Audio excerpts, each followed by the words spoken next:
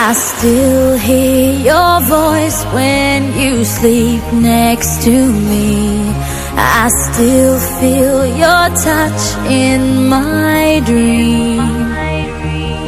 Forgive me my weakness, but I don't know why. Without you, it's hard to survive. 'Cause every time we touch, I get this feeling. And every time we kiss, I swear I could fly. Can't you feel my heart beat fast? I want this to last. Need you by my side. 'Cause every time we touch, I feel the sky. Yo, what is up, guys? It is your girl, Caitlin, here with Speak of the Devil. This is episode 2. I am really excited to be back with you guys. I just want to shout out everybody who listened to my podcast last week. Thank you for all the love and support that I got on that. You guys seriously make this possible, so thank you again. Now, into fun topics. First thing I would like to talk about is Duke in the NBA. I wanted to kind of touch on this last week, but a bunch of stuff has happened this week, so kind of just want to dive right into that. This past week, the Duke men's basketball team actually tweeted out a graphic with a couple different guys from past teams that were on the top 100 players in the NBA. So I thought I would read them to you guys because I thought it was kind of interesting, and the numbers. So we got Jason Tatum at number 7, Brandon Ingram at 29, Kyrie Irving at 33, Zion at 40, RJ at 63, Paulo at 82, and then we got Seth Curry coming at 96. Now, all of those, I guess you could argue, are pretty much accurate. At least from my point of view, they are. Now, Seth Curry at 96, don't really know if I think that's accurate. I would put him a little higher. He's done a lot in the league so far, but you know Zion's going to come up. Anyways, it was just kind of cool to see that many Duke players were in the top 100 NBA players, because there are a lot of NBA players. We don't think about how many there are, but there are a ton. So that was a pretty cool stat that I wanted to jump off the bat and share with you guys. Also, I saw that nationally we are now number 1 ranked for producing NBA talent. We've got like the number 1 amount of guys on NBA summer teams and such. So for all those people who think that Duke does not produce NBA talent, we will pause for a second and we'll move on. Now, we're going to go to 2 players that I have been keeping an especially close eye on since the NBA preseason started. One would obviously be Zion. Our guy just came back. He's playing well. He's doing good. He's not doing as good as I thought he was going to do. But again, it's preseason, so you can't really judge it. So his first game versus Chicago, he was 4 for 6 from the field goal. So, I mean, that was pretty good. He had 13 points, 5 for 5 from free throws, 4 rebounds, 1 assist, 1 steal. All good stats. All also only playing 15 minutes. And they got the win, which is the most important thing, I guess. It's preseason again. We know that Zion has a 20-minute limit right now, which I totally get. I'm assuming that he's going to have a 20-minute limit throughout the whole season. But 15 minutes is pretty solid. Didn't really look that tired. I watched the game. Their second game versus Detroit, they won. Also good. He did about the same, 13 points, 1 rebound. He was 50% from the field goal range that game. He was 3 from 12 from free throws that second game versus Detroit, which is not a great stat. But Zion is pretty good at free throws. He got better at his career at Duke, so I'm not really concerned about that. The main thing with him is he looked energetic, bouncy, running fast. He almost ended 2 people's careers in the 2 games. He decided not to, so that was nice of him. The main thing was he just looked like he was having fun, smiling. We didn't get to see B.I., Brandon Ingram, for those who don't know his little initials. He also is one of my favorite Duke players, so I'm excited to see him come back. Now, the second guy I really wanted to talk about is Paulo. I've been keeping an eye on him, especially in these preseason games. Honestly, he hasn't been that impressive up until they played the Mavs. Grizzlies, he had 8 points, did an okay job. Spurs, 9 points, did an okay job. Actually, the highlight of that Spurs game was our guy Wendell Carter Jr. He was the leading scorer that game. He had 20 points, 10 rebounds. I'm not really sure how many assists or anything he has, but I know he had a double-double. I know people forget about Wendell Carter Jr. He's a beast. He's going to be great with Paulo. I kind of forgot about him because he's had injuries and stuff, so I'm excited to see them together. Now, versus the Mavs, Paulo was back to Paulo form. 19 points, 5 rebounds, 1 assist, 1 steal. He did have 2 turnovers, so that kind of cancels those other 2 out. But he's averaging 19 to 23 minutes preseason. Pretty good. Doesn't look bad at all. I watched 2 of the games. He looks amazing, healthy, feels great. Orlando actually looks pretty good. I'm excited for them. Now, not many people know this about me, but I'm a Warriors fan. I did not jump on the bandwagon. People like to think that I did, but I did not. I like Steph and Davidson. I like individual players in the NBA, and it just so happened that a couple of my favorite players all went to the Warriors, so I am a Warriors fan. We are going to talk about the Draymond versus Poole thing at the end of this podcast. Don't you worry. But, yeah, I don't really like a specific NBA team. I'm more of a player person in the NBA, so obviously I follow all the Duke players. No brainer. But I have my favorites. I'm excited to see BI back out there. I'm excited to see what Kyrie can do. Miss him being Kyrie. Cam has been looking good in the preseason, and so has RJ. So, I think we're going to be in good shape this year in the NBA. I'm excited to see what our guys can do, really. Now, we'll leave the little NBA topic over there for right now. We are going to circle back around to that because we all heard about the Draymond versus Poole thing at practice that got released. But keeping on with our Duke theme to start, I am going to tell you guys who I am most excited to see at Duke this season. I'm going to give you one that is probably very obvious to everyone. And then I'm going to give you my freshmen that I'm excited to see, since pretty much half of our team is freshmen. We've got a couple grad transfers. Obviously, I am the most excited to see Jeremy Roach come back. Think we have to give him the keys, have to let him do what he needs to do as point guard. He was just named the official team captain for this season coming up, which pretty sure none of us could think of anyone better to be the team captain other than Roach. Now, let's rewind to last season, 2021-2022. Jeremy averaged about 8.6 points a game, 2.4 rebounds, 3.2 assists, just in 39 games. Decent, right? He was good. He did what he needed to do. To me, his jump from the regular season to the NCAA tournament is what makes me most excited to see him this year. Now, those stats I just read you, keep those in your head. Boom. NCAA tournament. Averaged 11.8 points, 2.8 rebounds, and 3 assists. That is a drastic jump. And we're talking about way, way, way more competitive competition, whole different type of thing. The main game that sticks out to me for Jeremy Roach, this is when I was like, all right, this dude, if he comes back, he's taking us places next year. When we played Michigan State in the round of 32, my guy Jeremy had 15 points, but that wasn't even the highlight. The highlight was when there was a minute 15, I think, minute 16, somewhere in that range. He hit a 3 and put us up by 4. And without that shot, we would have lost that game. We would not have been to the Final Four. Incredible. I just couldn't believe the growth from the season to the tournament. It was like a light bulb switched in his head. And that dude is going to carry us right back to the Final Four. And I really do believe that. I think that he is going to have a great season. I'm really looking forward to what he's going to do on the court. Him and Shire have a great relationship. He seems like he has a good relationship with all the incoming guys. So we love an older point guard.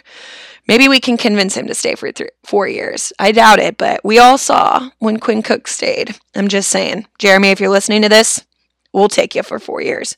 Now, he's my favorite. Love the guy. I'm really excited to see him. Now, my favorite incoming freshman, I'm sure none of you can guess. It's got to be Derek Lively. I'm excited. I'm all in on this kid. He's 7'1". He's like 235 pounds. I'm not sure if he put on any weight this summer. I'm sure he has. Number 1 player coming out of Pennsylvania. Isn't that crazy? Now, I don't know if you guys heard this on my intro. My dad went to Penn State undergrad. I'm a Penn State fan. Diehard Penn State football fan, okay? Can't help it. Runs in my blood. whole family's pretty much from Pennsylvania anyways. We've gone to a million Penn State games. I didn't know this, but Derek Lively's mom played basketball at Penn State from 1988 to 92, and she was good. She scored like 1,500 points. Crazy. And she still works at Penn State, which I also did not know. So me and Lively, we actually have a couple connections. Anyways, just a little side note on that. But I am excited to see Lively. I think he's going to be great. I've been watching the highlights of the team, seeing him play, stuff like that. Looks awesome. Fun fact, Cam Reddish actually went to Westtown School as well, same place that Derek Lively came from. He seems like a good kid. He's so tall. There's just no way that we should be getting killed on the boards or anything like that this year. We've also got a couple different guys like grad transfers and stuff that I'm really excited about. It's gonna be awesome. Derek Lively seems like a good kid too. Seems like he's got his head on right, shoulders on right. I'm really excited about this. So, yeah. Anyways, he's going to be my favorite freshman, I'm convinced. I like them all, but Lively and I, we got the Pennsylvania connection. we're going to be friends. I can feel that. No, I'm just kidding. Now, next thing I want to address with you guys, the Champions Classic is November 15th at 9:30 p.m. in Indiana. We play Kansas. We are the late game. Shocker there. I'm going to be there. I'm excited. This game is going to be an intense battle. Good first test for our guys. Shire will have them ready. I know Roach will come out ready. I'm excited to see all the freshmen with the grad transfers intertwined. So if you guys are going to the Champions Classic, make sure you hit me up on Twitter or anything. I'm trying to meet up with as many fans as possible. Does not have to just be Duke fans. Kansas, Michigan State, Kentucky. You're all welcome as well. Just trying to meet up with a bunch of people. I'm excited to go. Try to go to the Champions Classic every year. It's really fun. Such a good time, especially when Duke wins. So that is always a good time. Now, I told you we were going to touch back on the NBA. I'm going to go ahead and dive back into this Draymond versus Poole thing because I have been seeing it everywhere. And being a Warriors fan, I'm not biased at all. Now, I have my own opinions about Draymond Green. I watched the video that TMZ released, watched it a couple times, watched a bunch of different angles of the video, and I thought it was pretty bad. Yeah, it's bad. Shouldn't have punched him in the face like that. Not great, especially if your teammates can't really understand how you come back from something like that. But what I will say is I read the backstory a little bit of it too. Seems like Poole had been in his ear a couple times, a couple practices before that. Shoved him first. So I guess maybe be ready to get hit if you're going to shove a guy, especially a dude like Draymond. But Draymond should not have punched him like that. Now everybody's like, the Warriors are collapsing, just won the NBA championship, and now they're done. Relax. I realize that video getting leaked is not the best thing to happen for the Warriors, but it's also not the end of the world. You got Steph, you got Clay, they're all handling it. Draymond did come out and publicly apologize, saying that he was hurt, so he hurt Poole, which to me just kind of sounds like a cop-out. I'm sure they've talked about it one-on-one, and I hope for the Warriors' sake and for my sake that they can get it together. But I've never been really big on Draymond. I know he's a hustle kind of guy, and he does the little things, but can't be bringing that negative energy to a team practice, especially preseason. What is so serious about that? Come on, you're just kidding around. Anyways, that's my opinion on it. I know people have their own opinions on it, but that's mine. So another thing I wanted to touch with you guys is I just watched the Redeem Team documentary on Netflix. Oh yeah, we all know who's in that. Our dear, dear, dear Coach K, the GOAT. That's the main reason why I watched it, I'm not going to lie to you, but when I was watching it, it made me tear up, it made me happy, it made me feel all different kinds of emotions. Kobe being on there was hard to watch, but it is really incredible to see how they switched when Mike took over there. It's crazy. And one of the quotes that stuck out to me, man, his speeches, they're incredible. If you have not seen the Redeem Team on Netflix, you need to go watch it. It is such a good documentary about the team, not just about Coach K, put your feelings aside for Duke. This man did an incredible job with the USA basketball team. The way he motivated them, the way he practiced with them. I mean, you're not telling me that any other coach could do that with that group of guys in that era. You're looking at LeBron, you're looking at Kobe, you're looking at D-Wade, you're looking at Melo. These guys were all in the prime of their career during this. So you got all of those egos coming in, and Coach K did not care. In fact, actually, I think in one of the clips with LeBron, he straight up did not care that Coach K got hired. He hated Duke. He says it in there. He said he hated Duke. Growing up where he grew up, you hated everything about Duke. You hated Coach K. So when Coach K got hired, he was just kind of like, eh. And now fast forward, they're best friends pretty much. He could call on him for anything, and it's crazy. Now, there were a couple quotes that stuck out to me, but one of the most hilarious things that Coach K did right before they're about to go out their first game in Beijing, he comes on, he's talking to all of them, he's saying the F word every other word, which, I mean, God love that man. Good for you. He goes, you blank blank will eventually be grandfathers. Or I'm not exactly sure how he worded it. He said, your grandson's going to be sitting on your lap and look up at you. Granddad, weren't you in the Olympics? What did you do? Well, son, we lost to that effing Greek team.